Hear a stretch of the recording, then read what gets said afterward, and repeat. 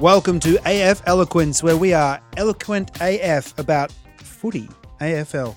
My name is Emil Freund. And my name is Bart Welch. Welcome back, everyone. We did it. How you feeling, Millie?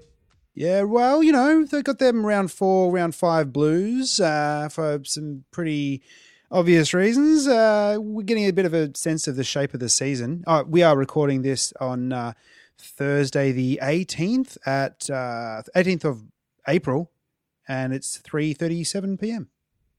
Yeah, so we got a game in a few hours. We've got Brisbane and Collingwood, so obviously this will go up after this game is played out. Done and dusted. Yeah, absolutely, which is an interesting one. But it's a weird spot for us, Millie, you and I, because we our clubs are relevant at the minute. In some unfamiliar ways. Familiar for some, unfamiliar for others. Pretty familiar to the narrative at the moment. Feels like a broken record, Barty. Just goes round, round, and round. When are we going to hear side B? B for Blues. Oh man, I don't know when. Should we just delve in and have a chat straight on all of this stuff? Because it's all right. Yeah. What do we? Do we have a different spot in the run? I think this is the hot take for us where we're fucking at. Well, we are representing our clubs from a supporters' point of view. So I think as they're two of the biggest stories in footy this week, it makes sense to dive into that and scratch that raw exposed nerve that for me feels painful and for you feels oh so pleasurable. Oh yeah, well it's pleasurable, but with very cautious of how easily I can be hurt.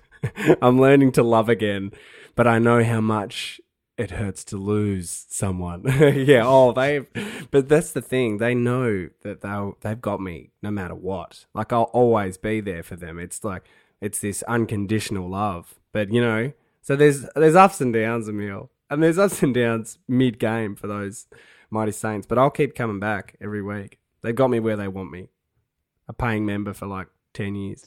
What would it actually take? What would it actually take to rock your? Because you've lived through. You lived through some goodish times, like we've debatable talked about in goodish previous times. episodes. But for most of your life, then they've been pretty. They haven't won anything, and they've been apart from preseason cup. Oh yeah, they've been pretty bad. Yeah, they've been much like they have been for most of their history. There's that real thing in their psyche. Terrible for years on end, 6 years nearly just glued to the bottom, and then some, amazing highs. And of course we would be the club that would have fucking drawn grand finals and then a replay, just then change the rules after it. It's all very fit the narrative, and it's fit that narrative for so long. We've just been so shit. But yeah, to turn me off the Saints, what you were saying. Yeah. It would have to it's be... not poor on-field performance, obviously. No, it's not. It would have to be... No, I'd be would have jumped to Hawthorn years and years ago. I assume it would just obviously be off-field stuff, something massive off-field that was so horrible. I don't know what it would be. I was running in my head, it was some kind of crazy sex cult or something horrific and trafficking children into the sex slave industry, and it's all a ruse. It was all St Kilda Football Club. Backing the fascist party of Australia, coming out in support of Pauline Hanson's One Nation. Right. They appoint Fraser Anning as the next CEO. Our CEO Fraser Anning at the Saints. We love him. No, I'd have to be in that scenario. I would have to be an egg boy, and I'd egg those Saints, man, and then I don't know who I'd go for. Do you have we're tangential, but do you have a second team? People that they're my second team. Do you have a second team? Is there one that you align with? Not a true second team. Is it the Pies because of your mum's connection? No, not at all. No. And because mum left her she left supporting the Pies a few years ago, so I don't feel that connection anymore. I don't know. There is no real... I think I keep that spot reserved in my heart for whichever team I kind of back for the year and which one has the best footy story. At different times, I guess I have support. I've thought of the Bulldogs as my second favourite team, so that was my first team I went for, and also Melbourne. But that's more about the fans that I know that I'm kind of, my heart's bleeding for, that I'll kind of take a special interest in those clubs, but not as a year after year. I really love Freo Dockers, you know. Well, it definitely wouldn't be the Dockers.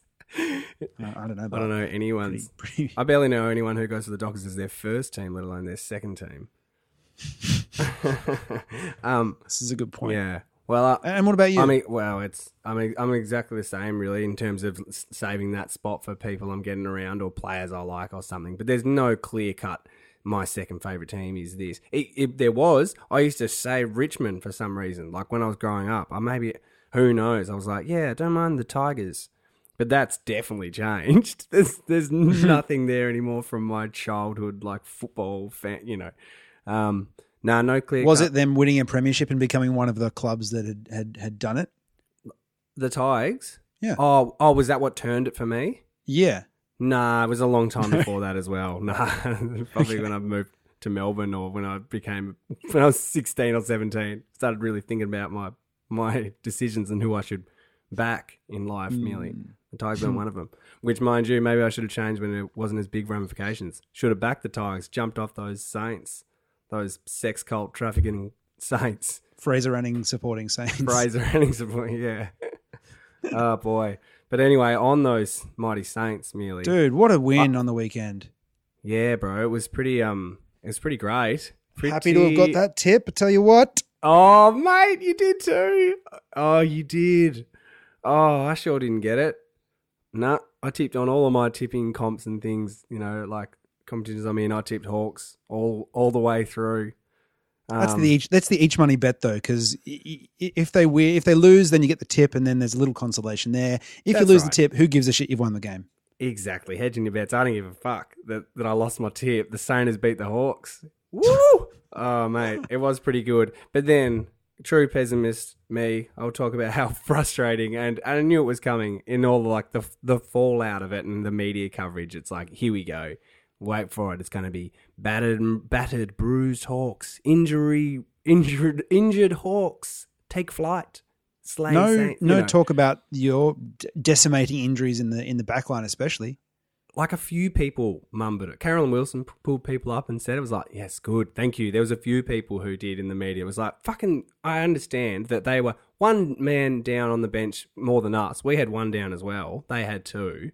And they kept on saying about how, like, you know, Ben Stratton's came out and he was the captain as well. In one of the fucking write-ups, in one of the things I was reading, our captain, Geary, went out 30 minutes before the game. And they're like, Jaeger was laid out and then Ben Stratton. It's like, Jack Stephen was laid out on Friday and then our captain was laid out 30 minutes before the game. And in one of the write-ups about it, it didn't even say Captain Jaron Geary. It just said like stingy backman Geary or stopper Jaron Geary was laid out for the Saints. It was like, he's our fucking captain, you assholes. Like, it was insane, man. Like, but come to expect it. And like, so funny to talk to Saints fans. It's like, oh yeah, of course.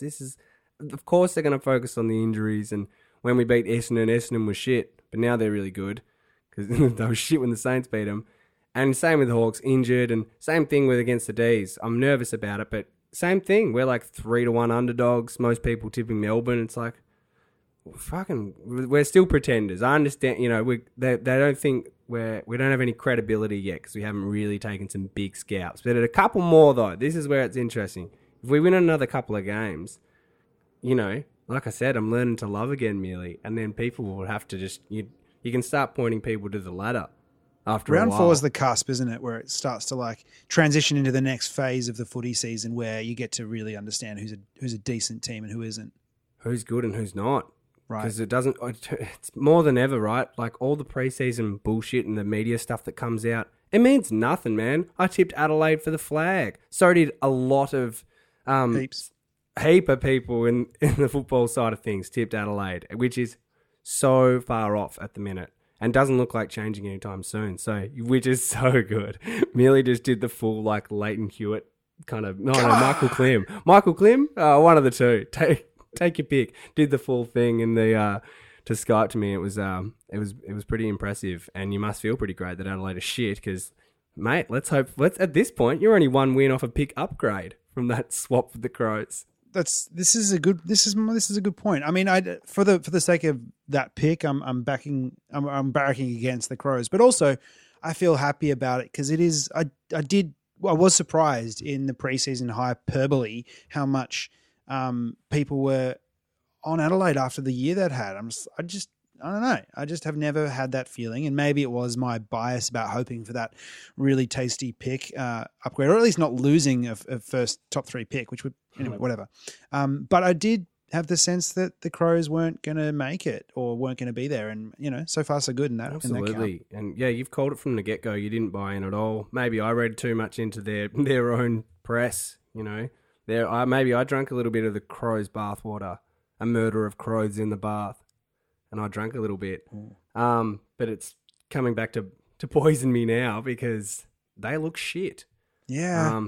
I've already looked at we play them after Melbourne next week. Right. And when you get paranoid when clubs are like that are seemingly good are like out of touch and then they play your club and you're like, oh, here we go.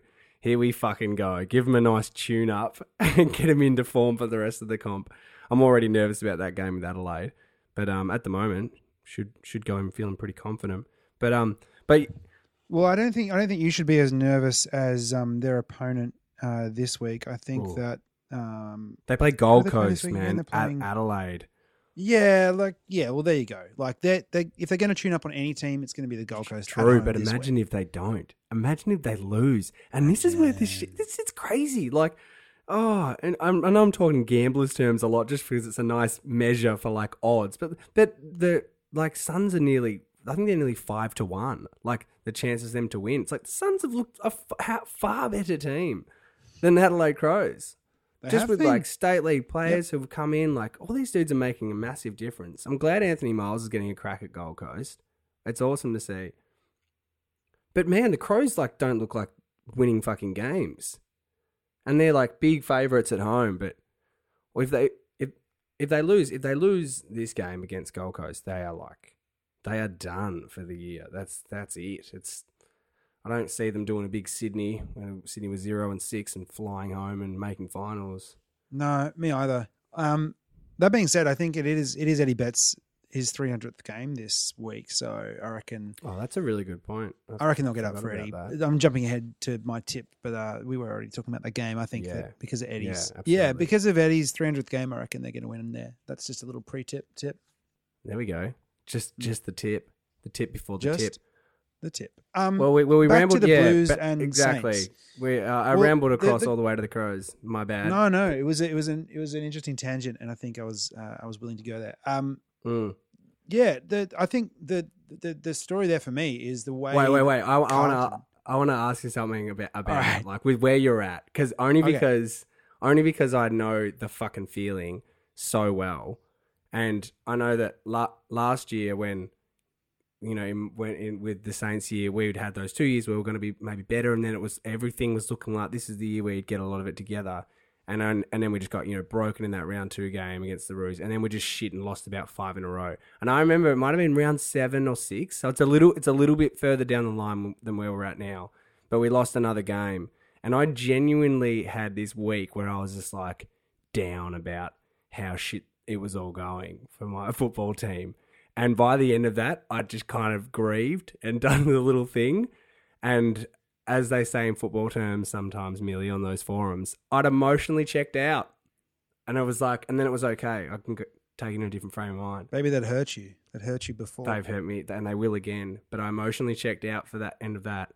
Have you emotionally checked out yet this year with the Blues going 0-4? Fuck no. I get heart from... Like, in particular, I was thinking about it during the week, and it's a bit... I see the similarities between St Kilda's year last year and our year so far this year. We were expected to do a bit better and take that next step. Okay, we weren't expected to play finals like St Kilda might have been predicted to do last year, but it's like when those expectations are there and you've got a talented young group, but the key is young, like... there is the expectation that you'll progress another step every year. And that doesn't always look like wins, I don't think. And I think it's such bullshit as well the Sharks circling around Carlton in that way about like the sack the coach bullshit and the will they, won't they. It's total beat up. Like the media's all over you guys so hard at the moment. It's super harsh. Yeah, it is. And it's... We've committed to there's been some fair criticism of Carlton in the past for the way that they've like shat the bed and changed coaches and completely folded to that pressure and had the high internal expectations that make knee-jerk reactions and kind of decisions that way. And this time around, they like clearly identified the plan. They're following the plan. They are not doing that. They've committed to the rebuild the way that Carlton never had before. They're committed to it, and it takes time to do that. And if you look at some other measurables about how the Blues are going this year, they've been in all 4 of their games that they've played. Their percentage is, for a losing team, like pretty healthy considering, better than it was last year. And it's not like last year we were getting blown out of the water.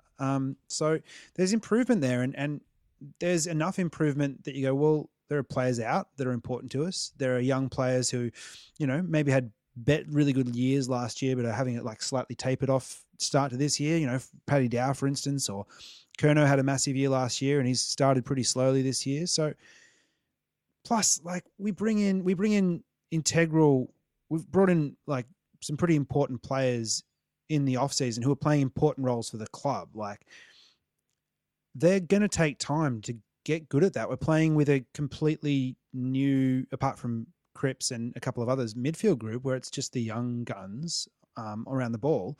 It's going to take some time. Guns they are, man. Yeah, guns they are. Sammy Walsh has been carving it up in there, dude. Yeah, it's imagine that walking in, like this 18-year-old walks in and is now like the second best midfielder at the club, like this so far. Like it's incredible.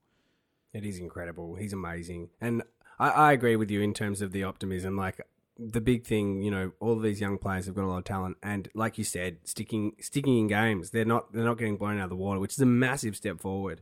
And then the other thing, like a very recent comparison, is they remind me of Brisbane last year. Brisbane Lions were doing like the same thing. They were like, everyone's ranting about them this year because they're looking great, but last year I think they started 0-6 and then got one and lost like 13 in a row. Like and then maybe they got it together at the very end of the year. They started to be pretty competitive, but they played their games, had lots of close losses, very similar to Carlton. And in 6 months, 9 months time, they're looking like that team that's just progressed to this point where they're actually winning games and doing their thing. But yeah, I feel optimistic about it. This is what frustrates me. It's like the Sharks, like the people circle in the club and they wait. They're kind of waiting almost gleefully for the club to make a mistake or do something stupid. And the club's doing all the right things. They're being communicative.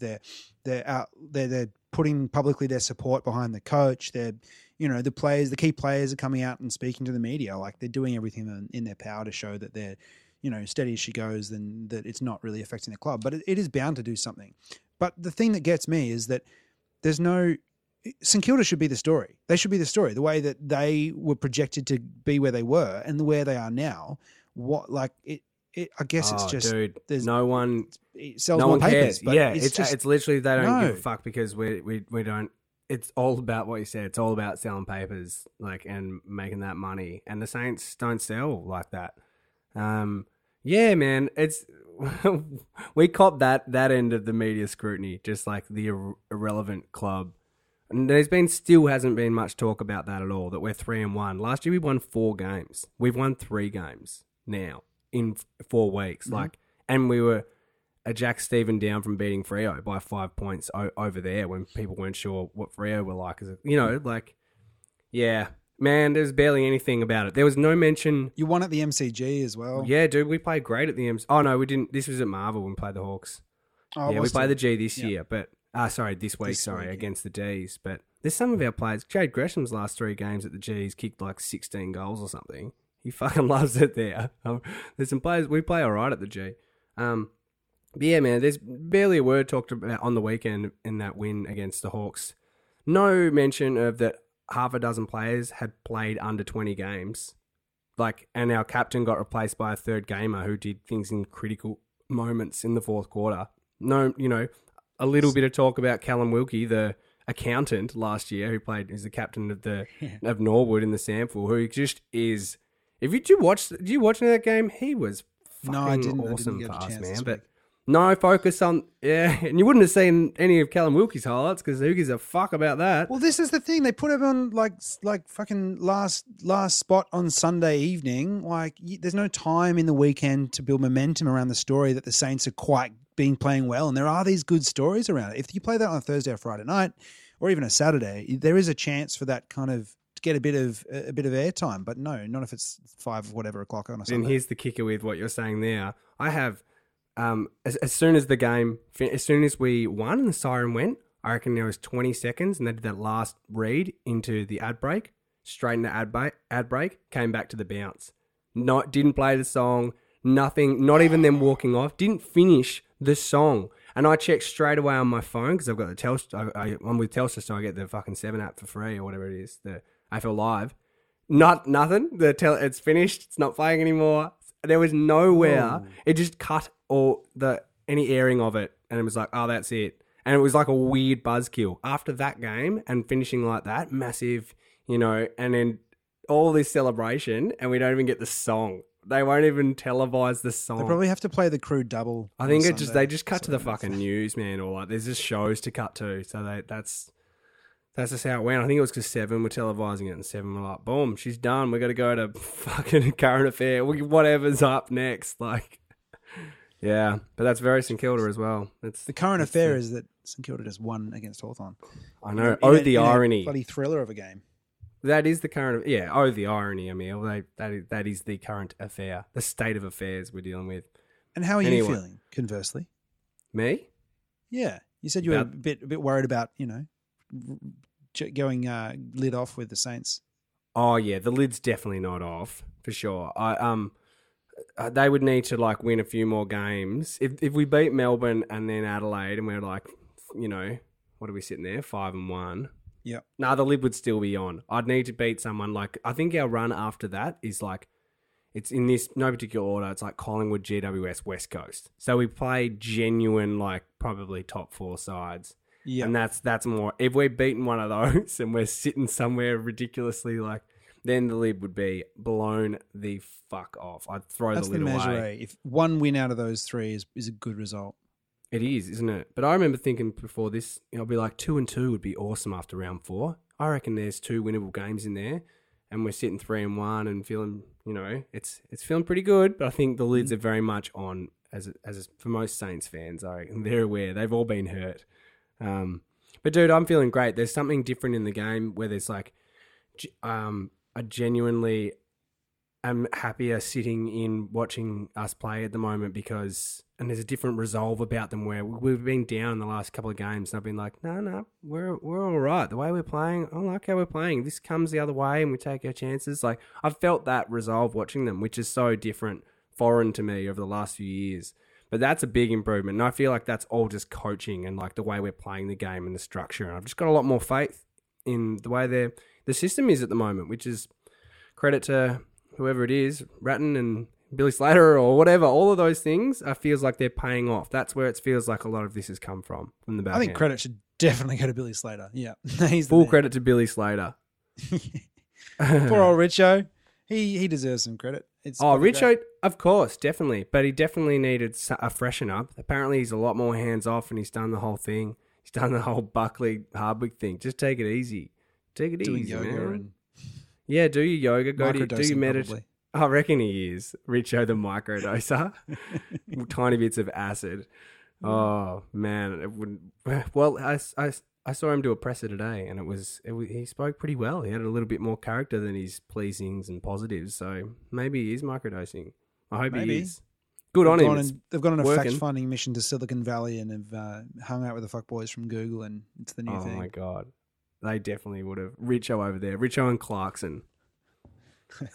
Sitting on a banana lounge at the Google office. On more than a microdose of acid. Really leaning in. But anyway, mate, I'm feeling pretty good. The lid's not off though. It's an exciting time, but I'm enjoying just the ride, and there'll be some downs. There'll be plenty of downs, but it's all I can ask for, to be competitive and to see some players that play well, and yeah, it's a good time. It means that the finals race won't be over for a while longer than, like, if things go to shit, then it's done. Like if things go to shit for a significant time, then it's done. But even if they go to shit for like 3, 4, 5, 6 weeks, there's still like, well, no, there's still an outside chance. We've got a few locked away in the bag. Like if we get on a run, we can get there. Yeah, exactly. It just keeps your season live for longer. And that's exactly right. You know, we have a bunch of aces up the sleeve now. You can lose your 4 games in a row and it's not doom and gloom. You know, we lose 4 games, we're 3 and 5. There's an outside chance. Or absolutely. And then by the same token, like obviously finals is a far stretch for Carlton, but there's a lot of joy still left in the season from the position that you guys are in, and like Brisbane were in last year, and like we've been in for a long time as well. Like who fucking knows? When they click this season, which they will, they may only click for half a game, they may only click for a game or a couple of games, or you know, who knows how long. But when they click this season, that's going to be the moment that it's all worth it from my point of view, because I know they're not the kind of sitting ducks that the rest of the comp the media seems to be portraying them as, and they're not as dysfunctional either as the media is portraying them as. It's composure, and it will click. And when it does, they're exciting because we've seen it in heaps of moments. And now you're adding Sam Walsh in the mix and McGovern and like some really important players and Setterfield, and it'll click, man. Whom I kept calling Whitfield last week. Yeah, I didn't call you up on it because I wasn't sure. I thought you were talking about Whitfield, and then I was just confused. I'm sorry. Yeah, I think it was a bit my research when I was doing it about the yes, that game. Oh mate, yeah, it was Whitfield back in that one. What's in a name? Well, I guess that's good for our mighty clubs. Yeah, so tips this week. How many did you get? I think I got 3, Emil. Maybe 4. I'm not even sure. Right. I'm not sure if I did a different. I know I got 3 in my tipping combo too, so I can't remember if I picked the same. I think I did. I'm trying to make them all the same now. My heart gut combo is kind of working out for me because I got 5. Mate, it's working, and I'm a dumbass for going against it. Let me tell you this though. This week's for tips, I've lent into the heart and gut. Very nice. I'm staying in that spot because it's working for me so far. I'm also going to add a little twist of like what I consider to be a better footy story. Oh, very nice. And your history, your little sego. Oh, no. I mean, in terms of like my tips, what's going to be like? What's going to make a better story? This team winning or that team winning? Interesting. You've gone with the narrative base. Yeah, okay. I feel like that's a pretty good way to tip, and it's also quite heart and gut involved with that one, you know, because you're all about the narrative. But so often, footballers, they're emotional beings. Clubs are emotional places. They do seem to ride those weird narratives, right? They say the momentum's the most important thing, eh? Like in terms of who's won the last few premierships. And you and I, merely actors by trade, we understand the ebbs and flows and the climaxes and how a scene should go. Yeah, and when a group is clicking and the energy is positive, how much more productive you can be in that period. That's when you make a great performance, mate. That's when you perform well. Perform with an R at the start. I'm a performer. I'm a performer. Absolutely, you are, mate. Well, shall we lean in onto these tips? Yeah, let's hear it.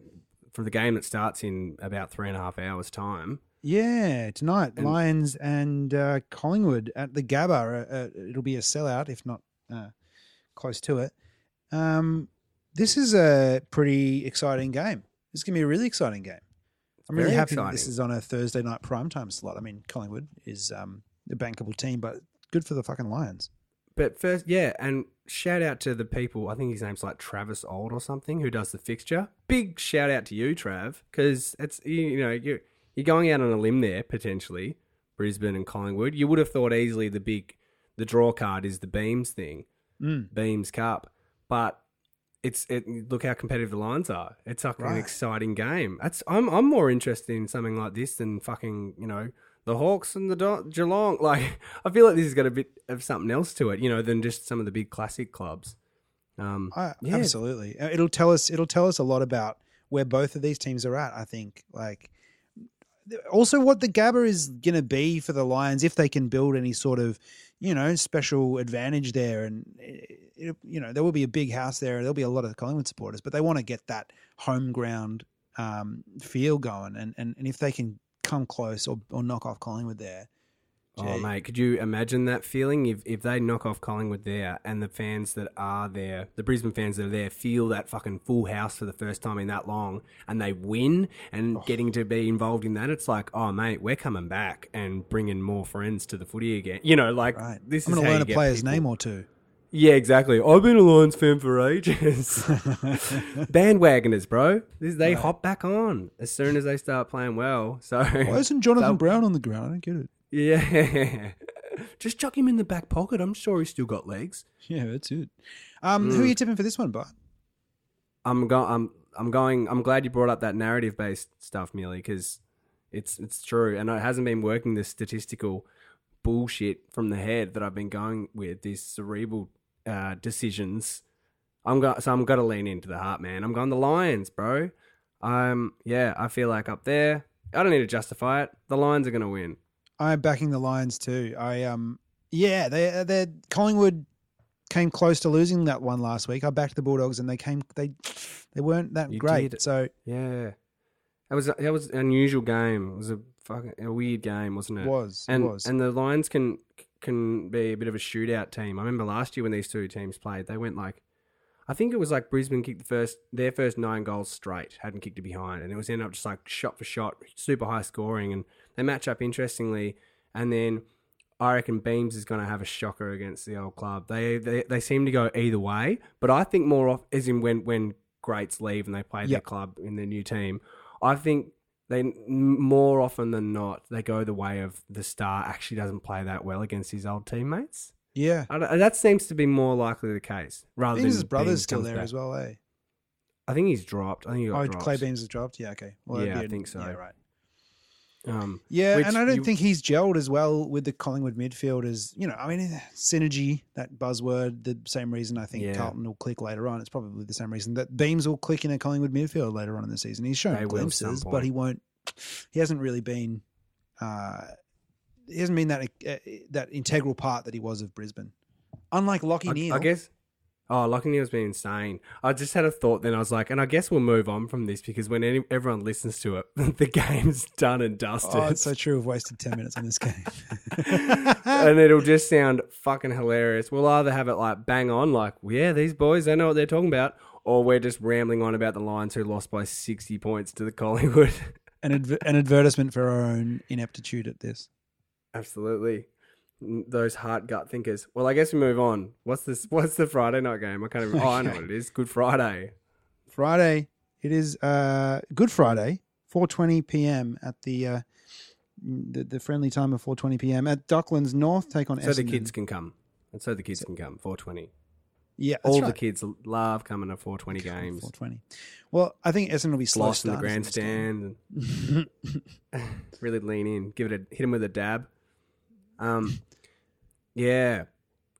Interesting game. I hope that it's more interesting than it was last year in the worst game of football I've ever seen in my life. Oh man, absolutely. Like it actually probably was the worst game of football I've ever seen. Well, speaking of shootouts, these two teams had a crazy big shootout at the end of last season. If you remember, they did. Yeah, true.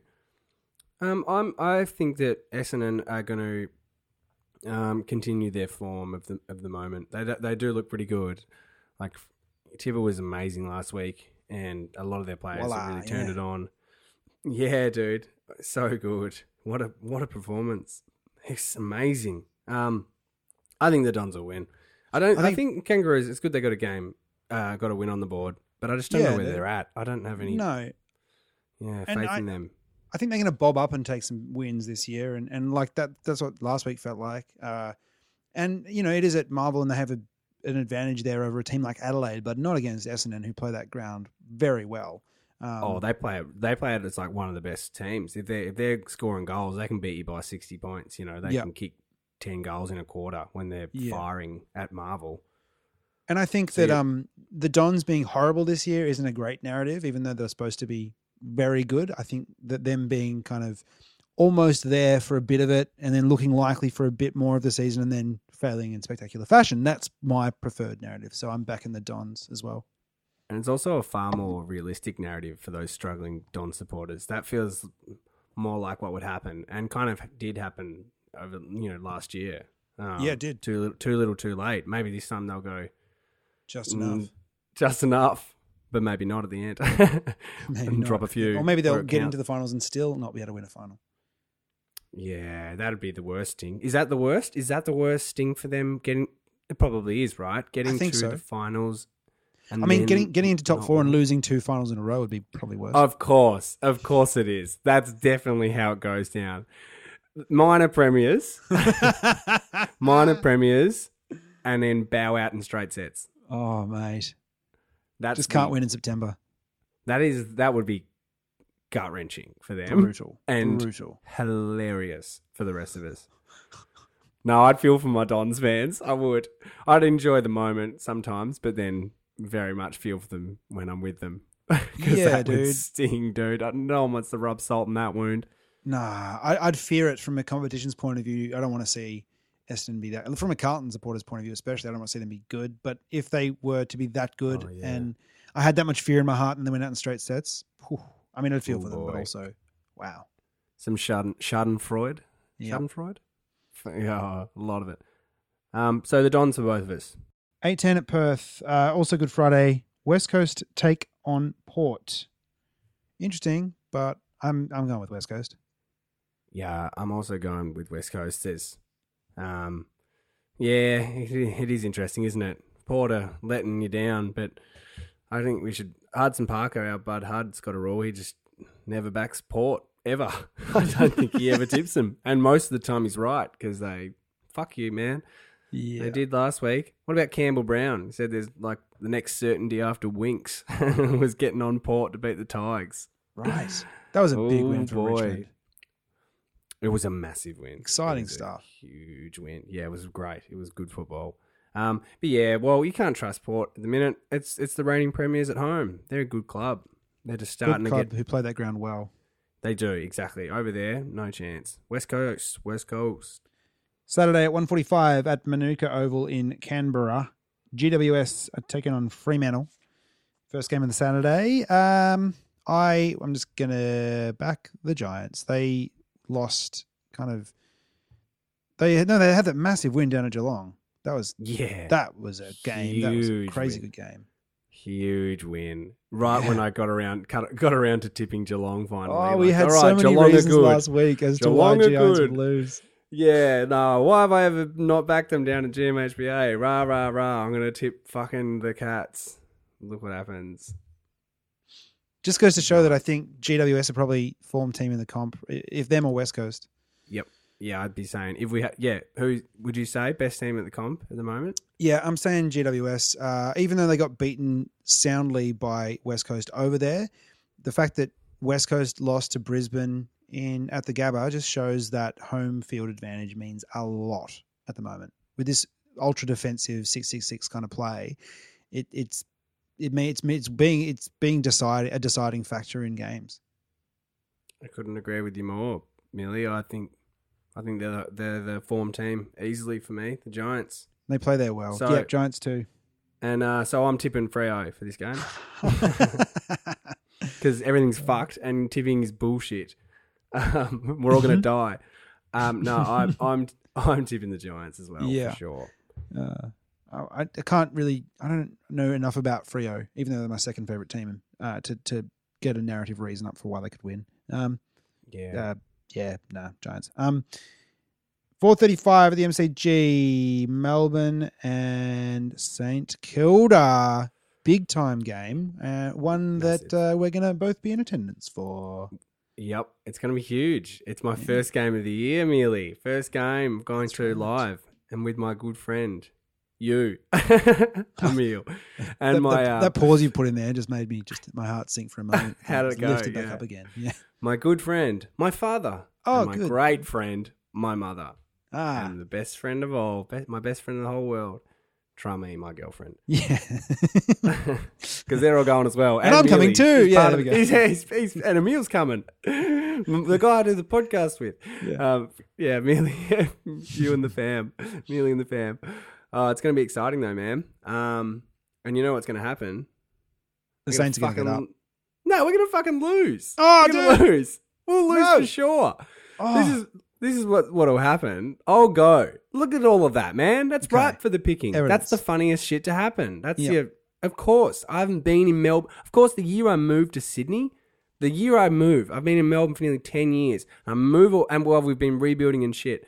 And I move away to Sydney and we're like 3-1 and shit's turning around. Of course, if I fly down and like people from 3 different states all go there and we watch the football against the club where we could win, you fucking put all your money in the world, Millie, on the D's to win this game because that's what'll happen. And if they fucking win, then maybe it's a different St Kilda that maybe I'm falling in love all over again with someone new.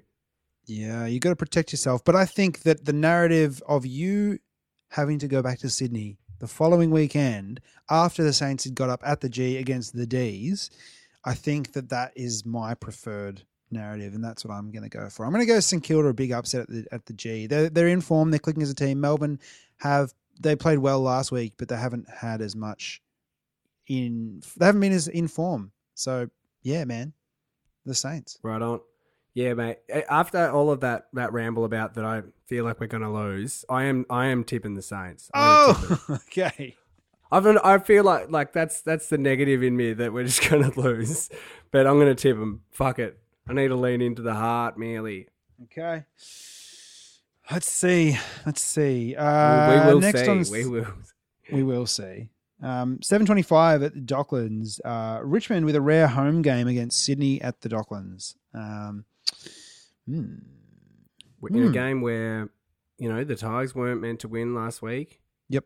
They had all their players down. They get Dusty back. They're back at home. They've proven they can win without all of their stars. Lynch is firing up, looking great. Yeah, Dylan Grimes is filling that void. Grimes is he had a massive last quarter. He's such a good defender. Yeah. And Sydney have been looking, insipid and terrible, and they look a bit slow, and I don't know what's going on. And they looked okay against Melbourne, but they were up for a little bit, but just couldn't get it together. Yeah. So it makes no sense that I'm tipping the Swans, but I feel like at Marvel, in this crazy Marvel universe that we're in, that the Swans play better there than they do at the SCG. Off their turf up at the SCG, and Richmond just coming off a big win. Now I think they're like, oh, cool, we've got it going on. We'll get over the Swans easy. Perfect time to drop a game, and then maybe this is a last little burst of energy from the Swans. Maybe this is their little thing, like they did a few years ago where we wrote them off at 0-6. Yep. This is so the I'm tipping time. the Swans. All right. They've also played Marvel Stadium, Docklands, more recently than Richmond have. Richmond haven't played there this season, so. I don't know. I don't know if that'll have an impact, but that's a good point, though. They haven't played there. Yeah. They play the G very well. If it's at the G, different story. But because it's in the Marvel universe, where fucking superheroes exist, anything can happen. Anything can happen. So I'm tipping Sydney are going to win. All right, I'm gonna stick with my Richmond tip because I think them being in the mix with out of their stars, with the injuries they have is kind of an interesting narrative. Plus, I live with a Richmond supporter, so my week gets easier if Richmond have won. That's just smart business, merely.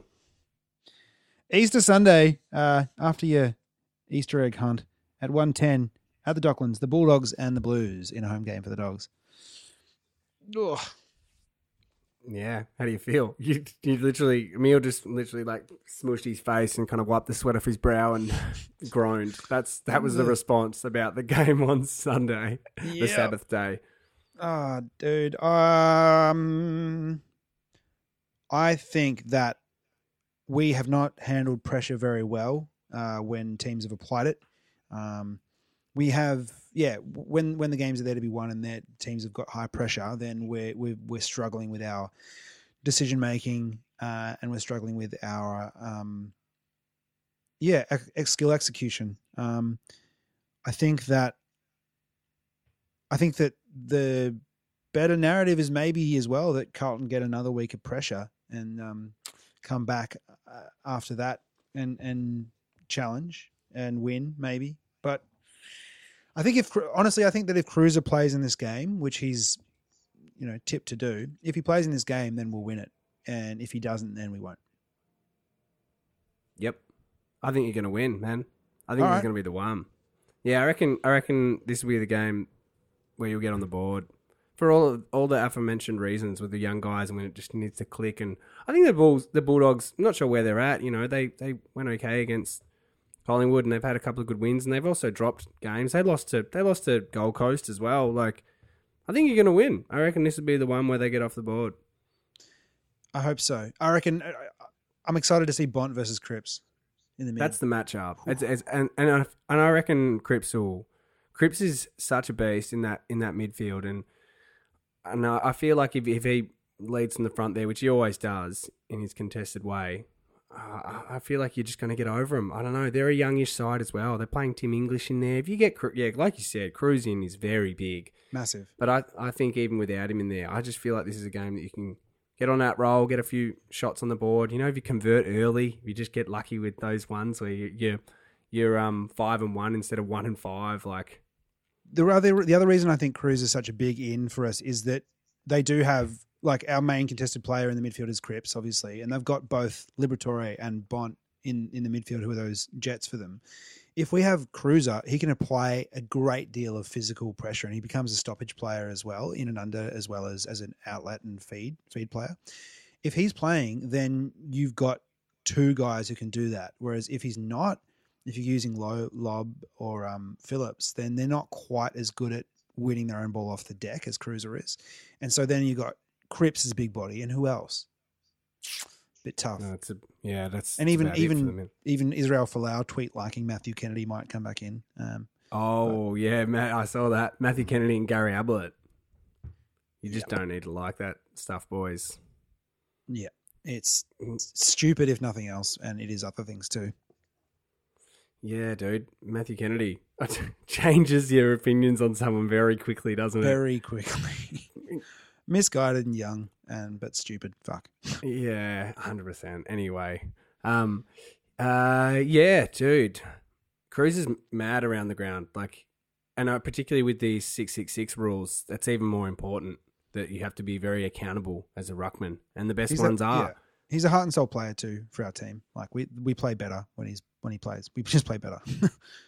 100%. Well, Blues. Oh, who are you tipping then? So I'm going the Blues, man. Who are you tipping? I'm tipping the Blues unless Cruiser doesn't play, in which case I change my tip to the Bulldogs. Fair enough. You can have that. Teams will be out tomorrow. Yeah, it's our podcast. We can have it. That's fine. Yeah, whatever the fuck we want. You can have that. You can actually, we can make some wild card rounds. We can do all sorts of stuff. Yeah. We could set it all in an alternate Marvel universe where South Melbourne never moved to Sydney and Fitzroy never folded. Oh my gosh! I'm getting on Fitzroy tonight for sure. Up them Roy boys, Brunswick Street Oval. Up the Lions after their big win last night. Yeah. For anyone listening right now on Friday afternoon, huge win. At 4:40 on Sunday afternoon, Adelaide Oval. It's Adelaide taking on the Gold Coast Suns in Eddie Betts' 300th game for the club. As I mentioned before, as in my pre-tip, I'm back in Adelaide. Not because I don't think the Gold Coast will be competitive. I think they will, but for Eddie Betts' 300th game at Adelaide Oval, they need a win desperately. Gold Coast are doing much better than anticipated. So, it's going to be Adelaide, I think. I'm also going to tip my tip in and get around those Crows as well. I feel like this is the one for them where, they can try and do that tune up. And if they don't, it's like real panic stations at the Crows, and they're not a good side, and it's like alarm bells are ringing. But and then by the same token, you'd have to say, well, if Gold Coast win, people won't instantly. The focus will be on Adelaide, classic. It'll go, Adelaide, what's going on? And the Gold Coast will go 4-1, but there'll be many people, like the Roos when the Roos went 9-0, and like the Saints are in at the moment. People look at the ladder and the Saints and Gold Coast and Brisbane are up there, and they're like, well, it's uppers, downs, whatever. So if that Gold Coast win, it's pretty massive, but all the focus will be on the Crows. But in saying all of that, Adelaide. Yep. Adelaide, I agree. I think it's the win that's going to paper over the cracks that will lead to the bigger downfall later on in the season. Monday, the Easter Monday game, 3:20 at the G, the Hawks versus Geelong. Yeah, traditionally big game this year. Pretty big game. Going to draw a big crowd, of course. Going to be who knows how it'll go as a game of footy. Usually it delivers. I think because of the tweet stuff, Gary Ablett Jr. The whole club's going to be distracted. But the Cats won't know which way is up. They're going to think about it as if you were a player at the Cats, you're a young 20-something millennial guy. You have lots of friends who are of various, lots of different, identify in many different ways. There are a lot of these players who are going to have family members, close friends, whatever, who are going to have been, who are gay or have, identifying their sexuality differently, and they're going to be really upset, I would have thought, about this. Oh, dude, absolutely. It would shock many people. Do you reckon it's going to weigh, how much would it weigh on Gary Ablett's shoulders? Do you reckon he can just brush something like this off? Like he's kind of... Old Gary Ablett, yeah, but new Gary Ablett, who knows? New school Gary Ablett. Can he handle that heat? No. Sunday school Gary Ablett. But this game's on Monday, right? Not the Sabbath day. They had to move it. No, that's right. They had to move it for the day. They're doing that for him. He doesn't give a shit about liking tweets. Callous Gary. Oh, no, he removed it, though, didn't he? He unliked it. He did. Yeah. I'm backing the Hawks because I want them to win. Dude. Maybe I should back the Hawks. For the first time in a long time, I want. What am I thinking? Fuck. I don't. Yeah. Well, I was going to tip Geelong because I feel like they, as a team, they've been so good. They look like the form team. They lost to GWS, who are probably a better team at the minute. So I was going to tip Geelong, but after your little preamble there, I want to get around those Hawks. And what do I always say? Tip against them at your peril. At your peril. At my peril. I'm saying it there. It was your peril and also your delicious delight last week to have tipped against them. Well, no, yeah, you got to. I tipped them, which I loved getting wrong. No peril for me, just joy, pure ecstasy. Yeah. A little bit of Coke on the side as well. Oh, I meant to tell you about, the Carlton game last week where we lost within the last. Oh, yeah, I know the game. Yeah, I've seen it. Yeah. So I had a Comedy Fest show on Sunday. Well, that's a good start. That's a good joke to open with. It's a comedy show. Oh, mate. Heartbreak. Well, the thing was, I'd switched my phone and everything else, like do not disturb in airplane mode. And I was like, no, I'm going radio silent so I can do the show, hang out and do the show and then come home and sit down and enjoy the footy. So how much had you not seen any of the game? None of it. Oh, and so then I had to transfer some. We'd finished. I was going to buy some beers, so I transferred some money. And took it off airplane mode for a moment. It was still on Do Not Disturb, but the notifications came in. What was the first one? From my dear friend Buddy. What did it say? It said, how are you feeling about all this? Mate, heartbreak. And I was like, ah! It was so much more heartbreaking than I anticipated as well. I was flat for like an hour. Oh, no. Mad spoilers. Oh, Amelie. Oh, my God. I spoiled the shit out of that. I'm so sorry. It was that heartbreaking that I was like, needed to message you because I was like, I was in disbelief. Well, I thought I'd taken measures, I was on Do Not Disturb, but it came up. Yeah. Oh, dude, I'm so sorry. I've ruined. And well, even worse then. So once you started watching, like when you were looking like you were going to win, where in your head were you just like when you had that stoppage and it's inside the 50, you're like, oh my God, where is it? When's it going to happen? Yeah. When's this goal going to happen? Like what? There's fucking 15 seconds. Like, oh my God. I was waiting for the dagger. Here. Oh, you're waiting to get stabbed. Oh.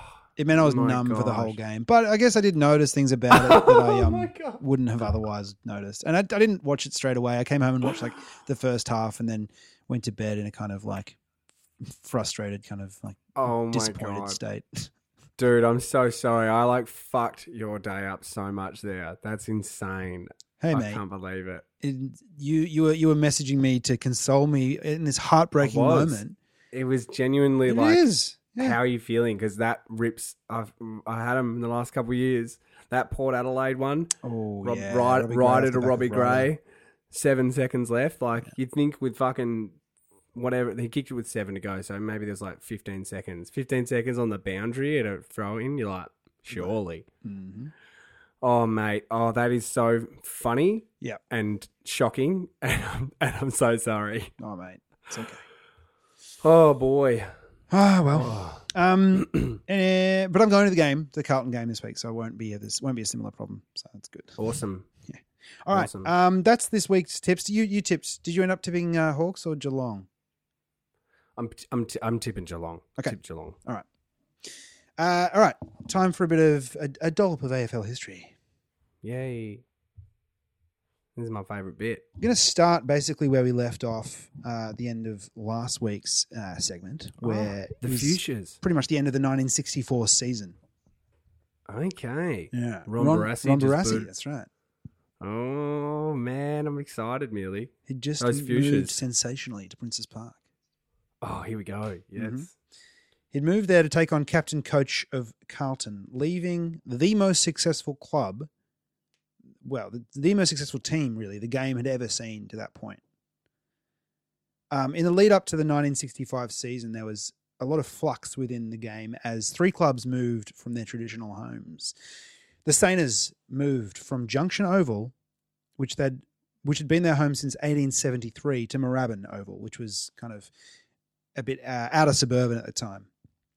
There'd been lots of disputes between the St Kilda Cricket Club and St Kilda Football Club, and lots of frustration over use of different amenities and what St Kilda Football Club wanted to do in terms of building up the stands and increasing capacity, and St Kilda Cricket Club not really wanting to do that. Anyway, they ended their almost 100-year tenure there and moved to Moorabbin, signing a 75-year lease. 75-year lease. Wow. Oh my gosh, that's a massive lease. So which must have ended when we went to Seaford. Well, they must have broken contract, I suppose. I didn't look into it, but if well, maybe it was 75 just years, for it'd still be ongoing. Of course. Yeah, dude, they broke contract, those mighty Saints. I'm still going to back them, though. That's not enough. That's no sex cult to get me away. No. Those cheeky Saints. Yeah. And 100 years at Junction Oval is also an incredible amount of time. It must have been a very tough decision. I can imagine the uproar after leaving a place, your spiritual home. Yeah, I think they'd found it limiting because they wanted to do more socially and to connect with members and drive like participation within the club up a bit, whereas they were a bit hamstrung. So was the first year they moved then in 1966 or 65? 65. So in the second year of us being at Moorabbin, the Saints won a flag in 1966, proving all those spoilers part, but okay. No, spoiler alert, the Saints win the premiership in 1966 by, I won't spoil the point, how close it was or who it was against. Right. We'll leave that for the story. But Wow. do continue, Millie. You tell me about my beloved Saints, because I didn't know that at all when we moved from Junction Oval. No fucking idea. Well, Richmond also moved their home base. They moved where they were playing home matches to the MCG for the first time, as widening works of Punt Road were going to significantly reduce their Punt Road Oval's capacity. North Melbourne also moved its training and playing base from Arden Street in North Melbourne to Coburg City Oval, a move which proved ultimately unsuccessful for both parties and saw North move back to Arden Street in 1966, just 8 months after they've moved there and 8 months into their 7-year lease that they had at Coburg. Oh, wow. That was a very quick U-turn. Yeah, but there were premiership games played at Coburg City Oval this year, 1965. Oh, that's amazing. What a little stint there. And also, might I say, Punt Road widening back in the 60s didn't do enough. Like, nowhere near enough. Well, I imagine it must have been like a two-lane. What was it? It must have been. Just Right. like... Just a suburban Jeez. Melbourne street. Punt Road down the end near the arrow is just two. Like, oh no, it's two either way. Yeah, right. Yeah. Maybe it's just one each. One each. Imagine. Yeah, not it. Didn't do enough. No.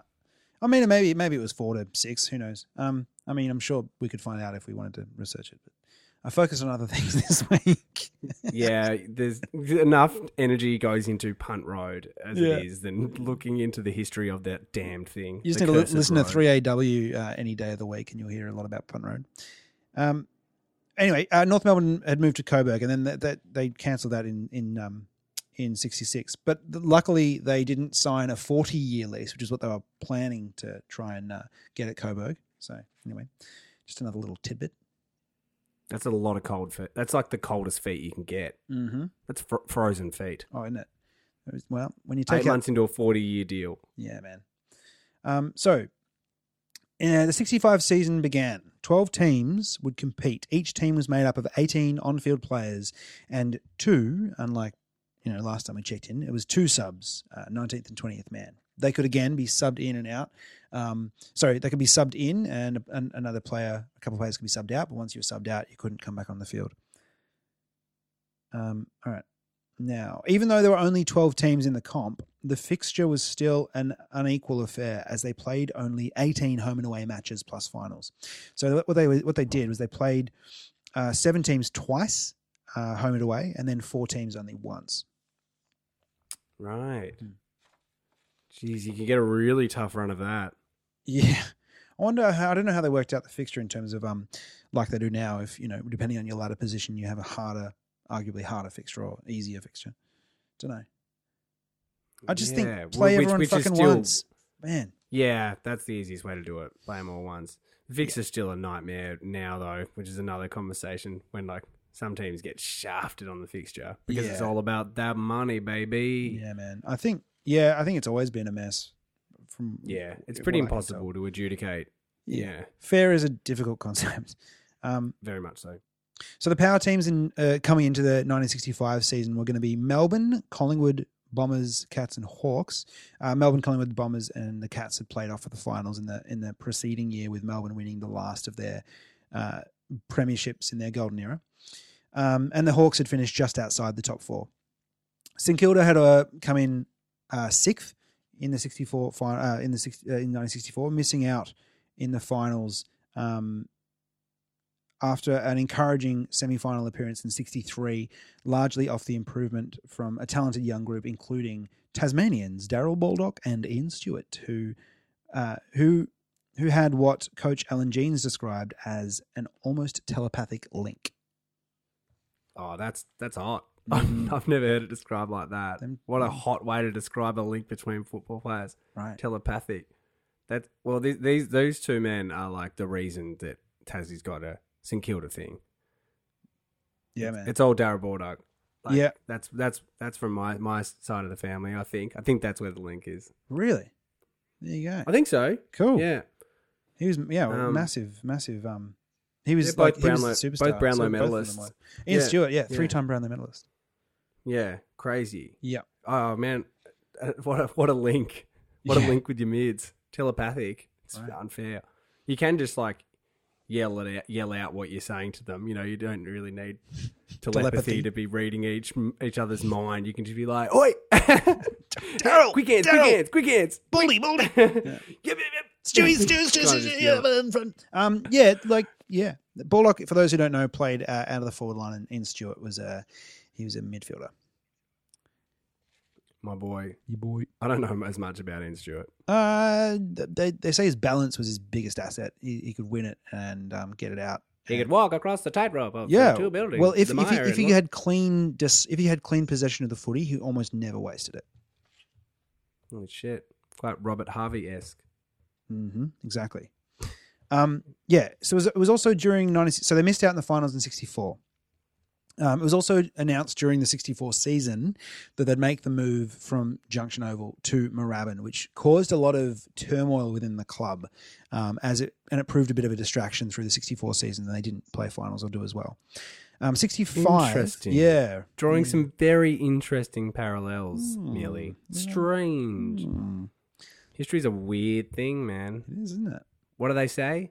It never repeats itself. It's all never. Everything is new. Everything's new. We cannot draw any conclusions from the past. No, don't learn anything from the past. No. You know better than history. Take that lesson. Yeah.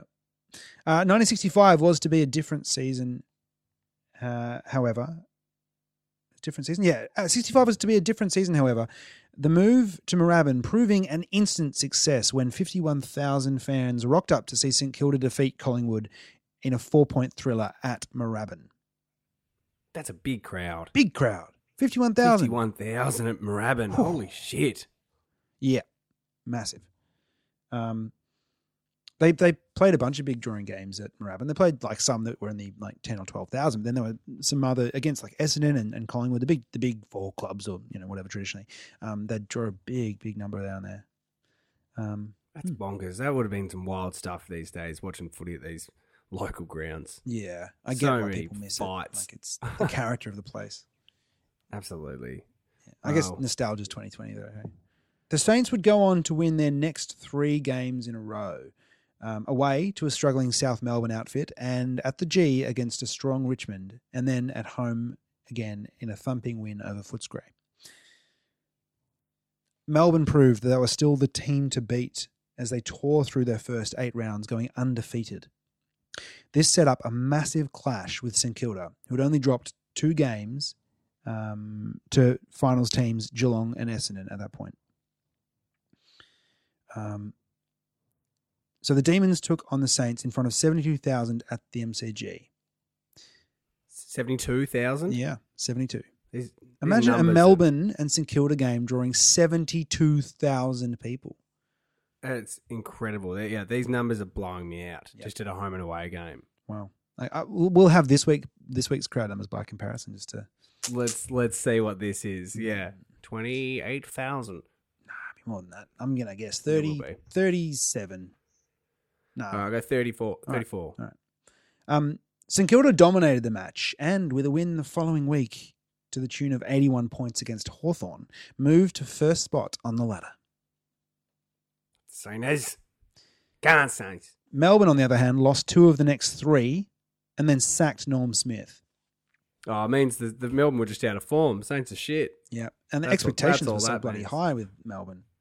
The real focus is on Melbourne here. How did they lose to the shitty Saints? Yeah. I bet if we looked at the newspapers, it'd probably give us a similar picture. Injured Melbourne loses to shit Saints. Mm-hmm. As I said last week, the Barassi move did have a hand in weakening Norm's position, but Norm was also unhappy with the club as it had failed to provide any financial aid to him while he was being sued by umpire Don Blue for defamation after Smith had accused Don of cheating on 3AW after round 2. Oh, wow. Big defamation case going on. Yeah, and Melbourne wouldn't that pay would have for been a it. stressful time. Mm. Right. Norm's Stressful. brother also stood down at the Tigers, Len, as if he had a heart attack. His beloved kind of coach there too, and he had a heart attack and stood down. So Norm was under a bit of pressure. Golly gosh, what a horrible year for Norm Smith. Yeah, terrible year. Yeah, no good. Yeah, and then they sacked him. So in the 1 week in the interim, the next week, they were coached by Checker Hughes, who you might remember was a big coach for them. Checker Hughes. Yeah. Yeah. Through the, what did I say, 30s? Was it? Through the Maybe the 50s. No, it was probably 50s. I think it was 50s. Yeah, you're right. It was. They were coached by Checker Hughes for their round 13 game against the Shinboners at Coburg Oval, a venue where they'd never played before. They went on to lose by 21 points in a stinker for the Demons in front of only 8,000 fans. I've read some accounts of players who just said they were completely flat. They were like called in only the Monday after the sacking on the Sunday and just were told by the club that this is what's happened, that it had no understanding that it was going to happen before that. It would be pretty disheartening if a great was sacked, and probably someone they all got along well with. Yeah. Who was going through a lot of other shit. Yeah, I mean, So a lot they of gave people up a say he was a crappy bit of a performance. disciplinarian and kind of hard to get along with, but everyone respected his footy brain. Yeah, absolutely. Well, maybe he had it coming then, Norm Smith. Maybe. They reinstated him the following week, although they would miss the finals that year, the first time in, I think, 11 years, and the golden era was officially over. Time for a new hero. Mm-hmm. At the end of the home and away season, St Kilda was still first on the ladder. Their first final was a semi against Collingwood at the G. 98,000 came to watch this game, and they lost by a point. Collingwood lost by a point. 1 point, baby. Collingwood had a second chance, however, because they'd finished second on the ladder, as St Kilda would have if they had lost this game. There were only 3 finals leading up to the granny at this point. There were 2 semis and then a prelim and then a grand final. So first played second, and third played fourth, and the loser of first playing second would play the winner of third versus fourth. So Collingwood lost, so they took on Essendon the following week, who had dispatched of the Cats by 52 points in the first semi-final. And Essendon seemed to be coming to form right at the right time. They more than matched the Pies and beat them by 55 points and booked their place in the grand final against St Kilda. Oh, wow.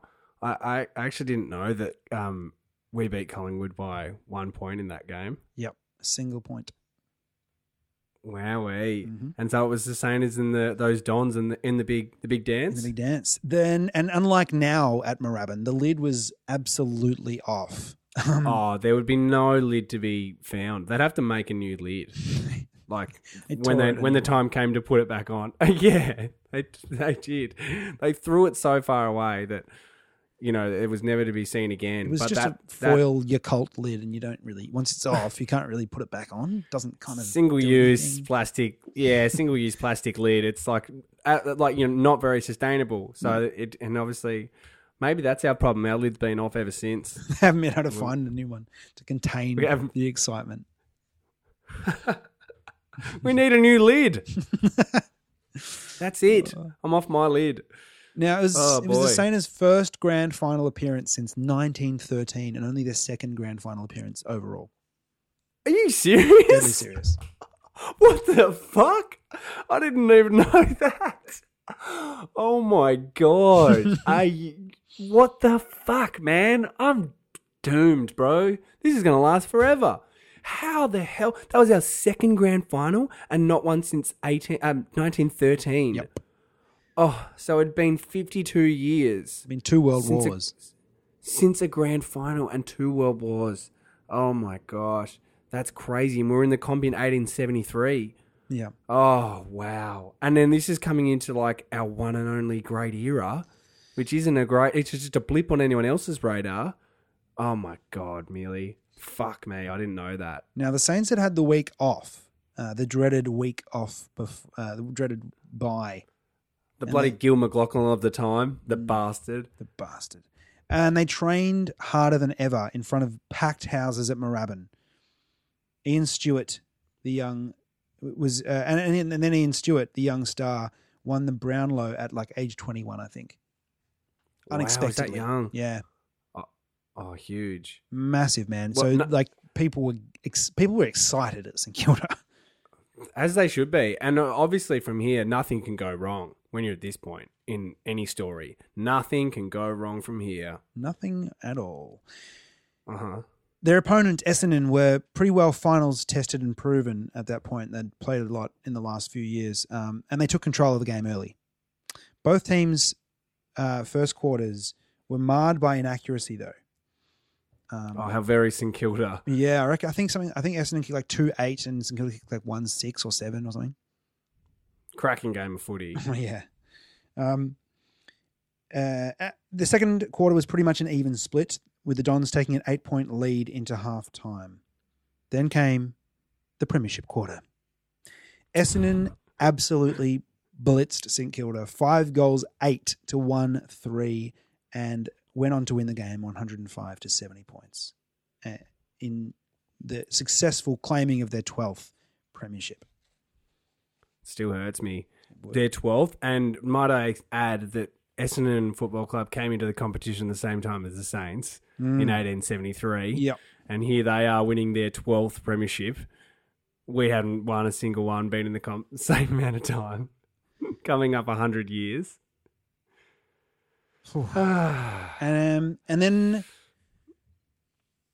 then I'll do, and then to be continued for the next installment. There'll be a bit more to come later on. I love it. I'm so excited because I genuinely don't know this history.